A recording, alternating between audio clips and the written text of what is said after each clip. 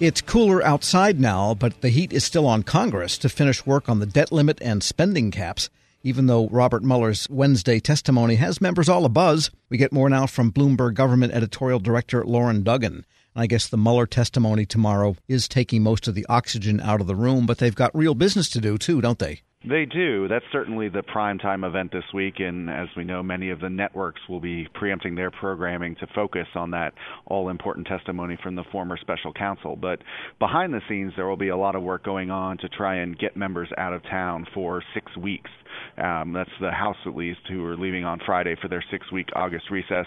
The Senate has one more week to go where they'll continue doing a lot of the work they have. But the all-important question here is, will there be a debt limit and spending cap deal that can get through both chambers and through President Trump's desk so that there's some certainty around both the debt limit and what Congress will get to allocate when they come back from the recess in the appropriations bill, because time is running short for both of those issues.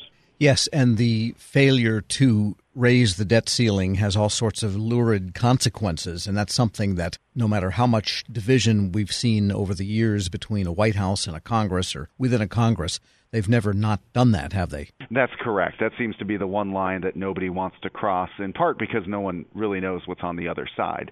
We've gone into government shutdown several times in the last few years, as your listeners undoubtedly recall, but we've never crossed the line where we couldn't pay our bills anymore, and there's a lot of uncertainty about what that would mean and how the government would have to operate, and everyone seems to agree that that's not a place where they want to go, and hence there's been this activity the last few weeks, primarily between Speaker Nancy Pelosi on the congressional side and Steven Mnuchin, the Treasury Secretary for the administration, trying to come to a deal that packages these important things together, make sure that the government can continue to finance itself past the point of no return when they would start to have to make some tough decisions.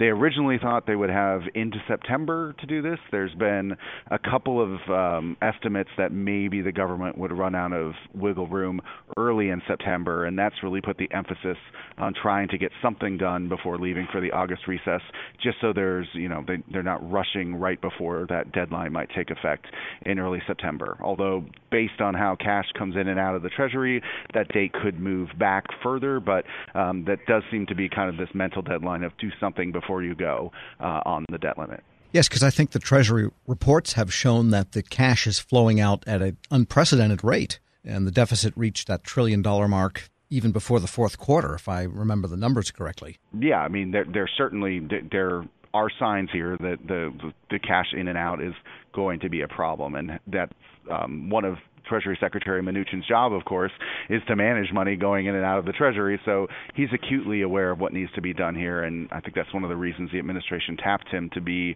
their voice on this. And of course, whatever he works out with Congress still has to be approved by both parties in the two different chambers of Congress and get through President Trump as well. So even though he's been delegated that task, we're always watching to see what the reaction is to any sort of deal that comes out of the negotiations behind the scenes. But it looks like the deal is going to be the same as it's been for the last couple of years, and that is parity for DOD and non-DOD spending. Right. When the details are inked on that, and we'll see what the levels are and whether it's an equal increase or, obviously the amounts for defense and non-defense spending might not be the same, but at least the increases might be the same, and that might please both sides or irk both sides to the extent that everyone will have gotten something but given something along the way. The path through the two chambers, obviously you've got a Republican majority in the Senate and a Democratic majority in the House, and any deal has to please both those two different dynamics and work its way through there. So that's what the sweet spot has been, what they've been searching for here. And then whether to offset all or part of those increases. All never seem to really be on the table in the last couple of weeks, but some offsets have been described and discussed so that there would be less of a increase in the deficit overall as part of this package. We're speaking with Bloomberg government editorial director Lauren Duggan, and there's a few other things happening. There are some confirmation hearings of some import in the Senate this week also. There's actually 2 votes on the chamber floor that are important. The first is Mark Esper to lead the Defense Department, which has been without a permanent secretary since Jim Mattis resigned and then had a falling out with the president and left a little bit early. So that's one of the confirmations they really wanted to get done before they go out in recess, especially with some of the tensions heating up in the Middle East and elsewhere. And also Stephen Dixon to lead the Federal Aviation Administration. That's another position that will likely be confirmed this week. And then in the committee level, there's a number of ambassadorial nominations and other positions that will also be getting votes and hearings before the Senate leaves. Often before there's a big recess in the Senate, we see a lot of action to push nominees through so that they're in place going into a long recess.